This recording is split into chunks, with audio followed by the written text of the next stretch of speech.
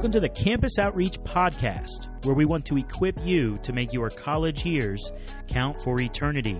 I'm your host, Tyler Rollison, also known as T-Roll, and I want to thank you for joining us today. We have a very special episode for you. A returning star of the podcast, a good friend of mine named Josh Tolman, the campus director at Berry College. Josh, it's so good to see you, man. It's good to be back. So you've been on here before, and people might not know you.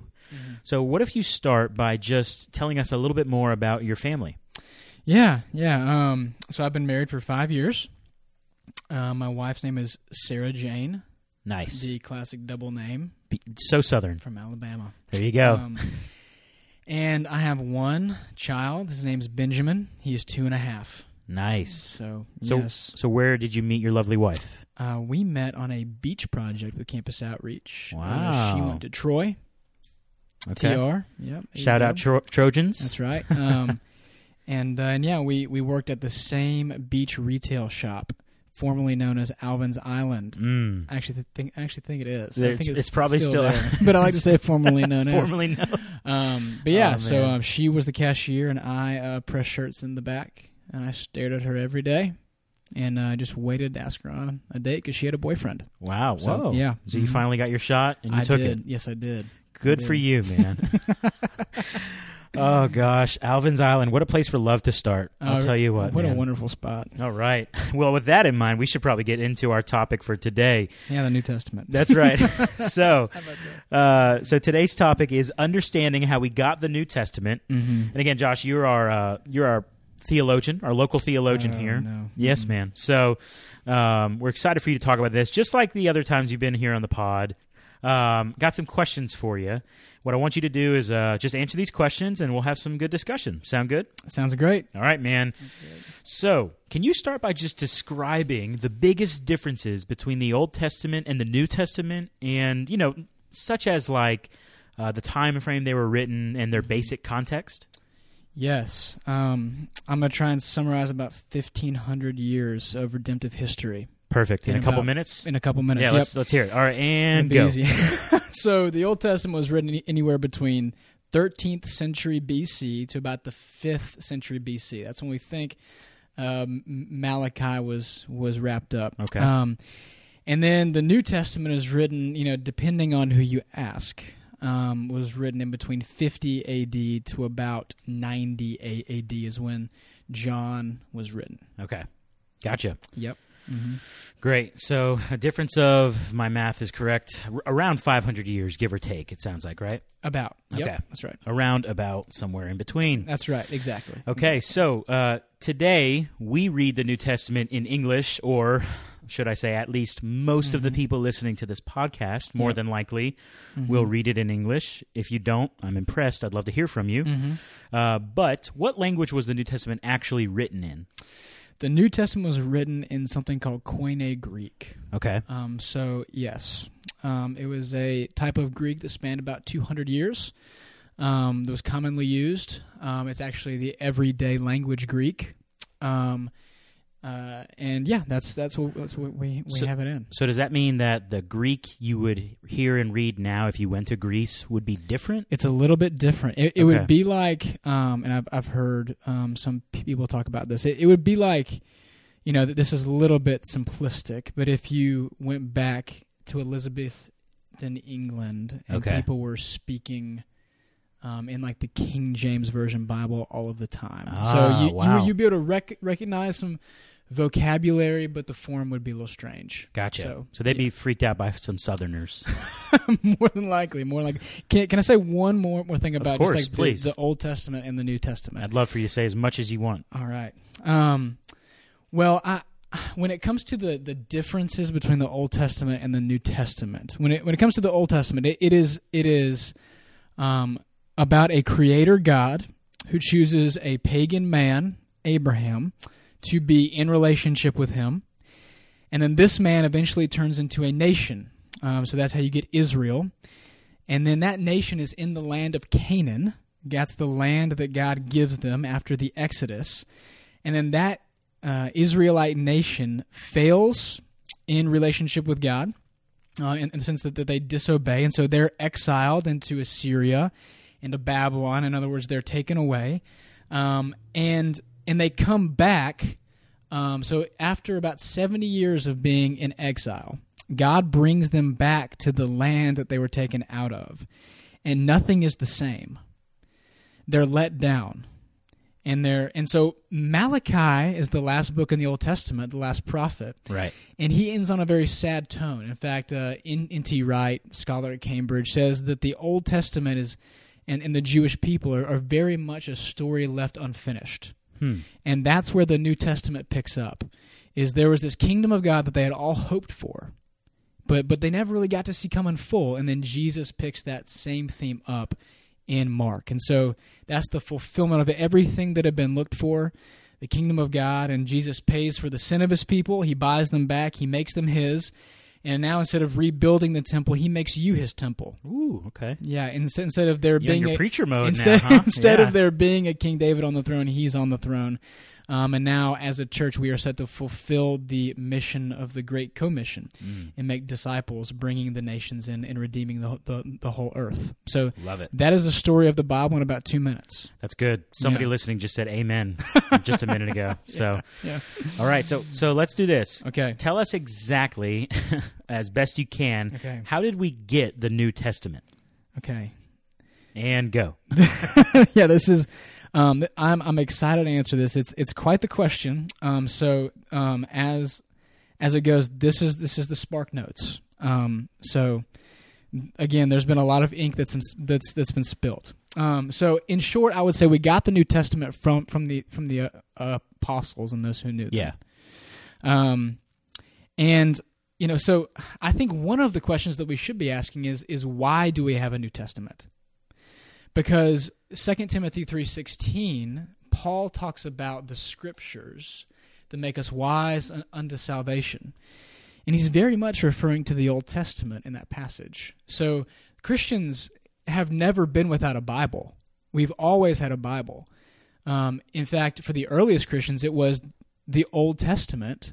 And as the apostles instructed the churches and wrote letters to the churches that were then copied and distributed, those became known as the Word of God. And so the next question would be, how do we know that the apostles and what they wrote was the Word of God? Right. Well, I'm going to argue that was the expectation of the church, and that's very much how the apostles saw themselves. And so again, why? Well, what we understand is that redemptive activity. So God's saving works in history. So you think about, for instance, the Exodus. What comes after the Exodus? The Old Testament. That's when we get it. And so when you have a covenant, you have covenant documents. When you have redemption, you have redemptive documents that talk about this God and your relationship to him. That's how the Jews understood themselves. And so now when you get to the New Testament and the people of God, they very much expected the apostles were the prophets. So, in other words, just like the prophets in the Old Testament talked about God's Word, the apostles saw themselves in the same way. So you have God's redemptive saving work fulfilled in Jesus. I mean, there has been no greater work of salvation in the history of God's people. And so we expect then to have redemptive documents. And that's what the church, as we read the church fathers and we read the New Testament, that's what the church expected, and that's what the apostles saw themselves in line with. Okay. Wow. Yeah. Mm-hmm. That's good, man. And so that's what they were expecting.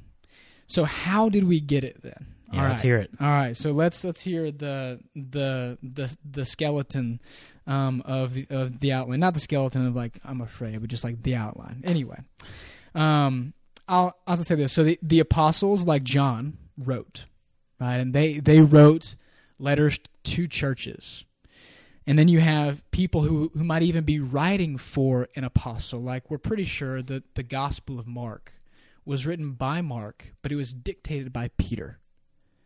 And then you have others who are just in the apostolic circle, like Jude. And so these people would have written to the church, and it was the apostolic material that was being preached. So this is the gospel. The people have been with Jesus.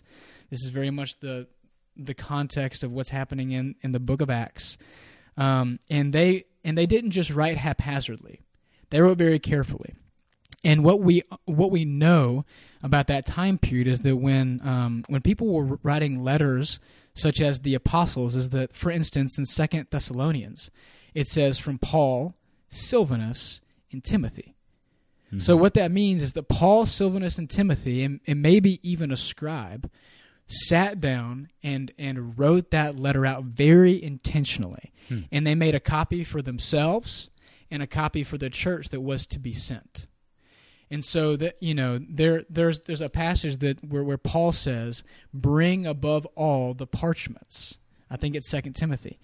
And what he's talking about is we think he's referring to even these letters that he's written to the churches, where he keeps them together, right? And so, and as the churches received them, they would have copied them. And so that gets us into the next question. Was the New Testament faithfully copied? Oh, boy. And so I'm going to introduce you to someone named Bart Ehrman. Okay. If you haven't heard that name before, he is a biblical scholar at North Carolina, UNC Chapel Hill, and he has made his life to tell us that the scribal tradition is wrong. That there are tons of mistakes, that we can't trust the New Testament that we have. Yeah. And he writes a lot of popular works. In fact, one book is called Misquoting Jesus. And he's been roundly critiqued. But one of the things that he would have us believe, again, is that how could you trust the Bible when you don't even know that you have the actual words of Jesus? Because it's just been copied so many times. So many times, yeah. You hear this a lot. Yeah. And so, and there's been a lot said about what's called a scriptatorium, as in like an established room where you have scribes copying a single text. We know that that's been done with the ancient classics like Homer and the Iliad and the Odyssey. Yeah. Books that you read in history class, like all of those grade. are ancient books that someone had to copy for you. Yeah. And it's a bit ironic that we trust those.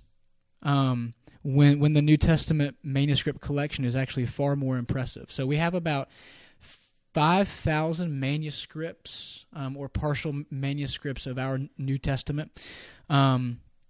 But, again, what the research tells us over and over again is that these have been faithfully copied, and that we have enough manuscripts to where we can put them all together, and we know for sure that we have the words of the apostles that they wrote down. And so, a guy like Ehrman's going to bring up, well, you have scribal mistakes because they're humans.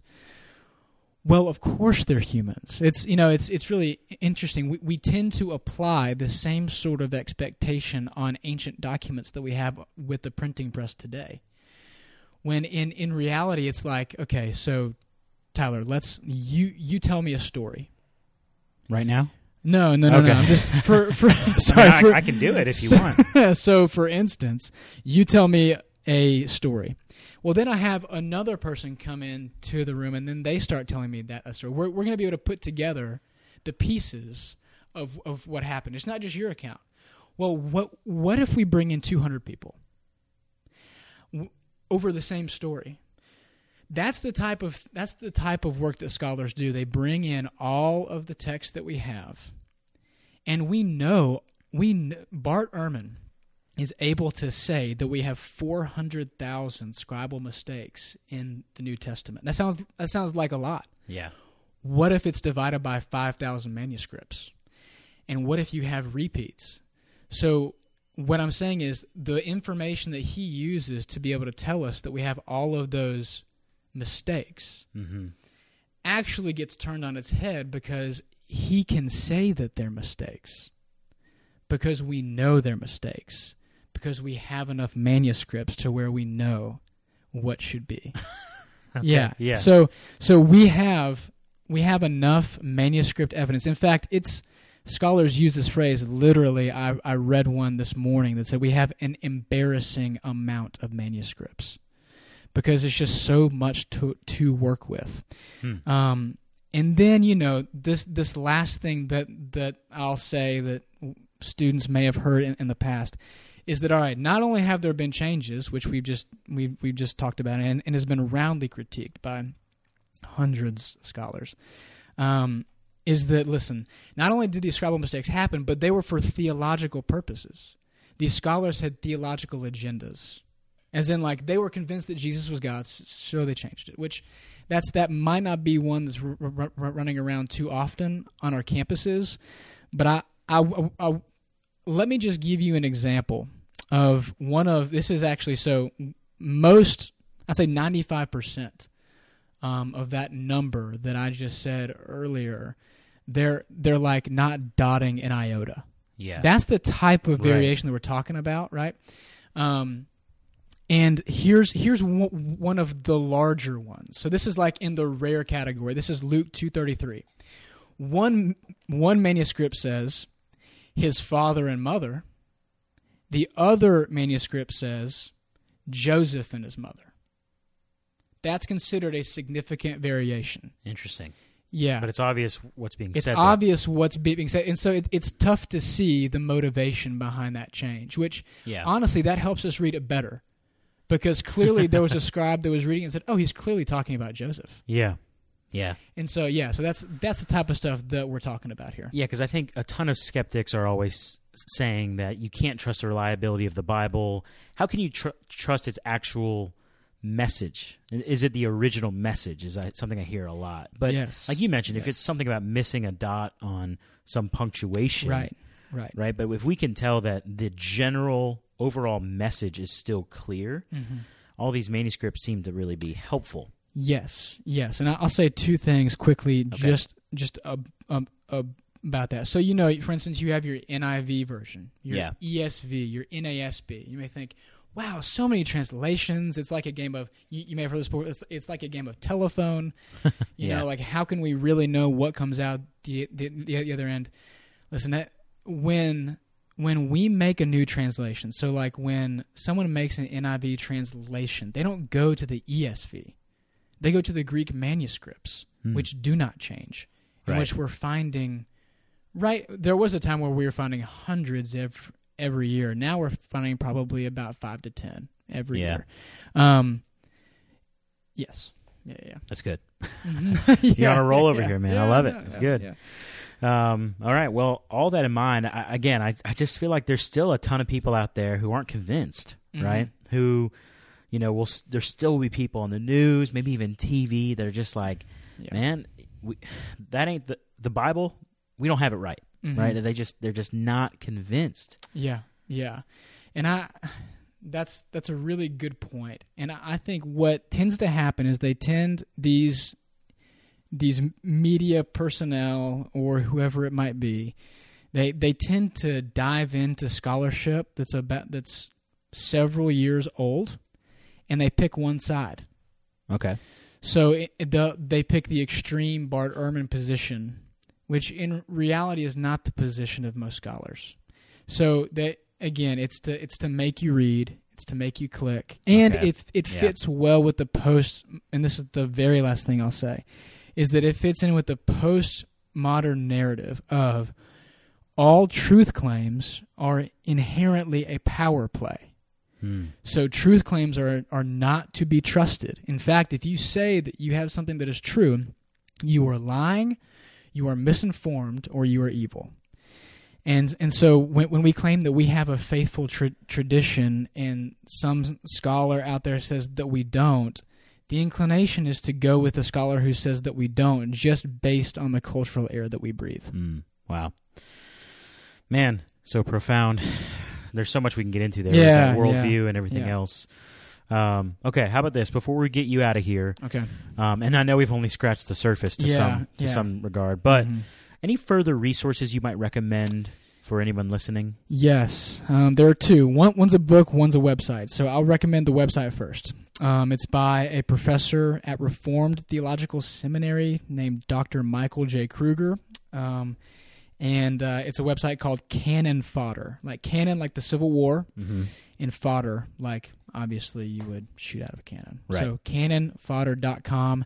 It is maybe I'm getting the .com wrong, but it is immensely helpful because he critiques he specifically critiques popular news articles that say these things. Gotcha. And then the second thing is the book written by him, and it's called Cannon Revisited. Now it's a heavy read, but it is if you want to get into the details, that would be where you would go. So okay.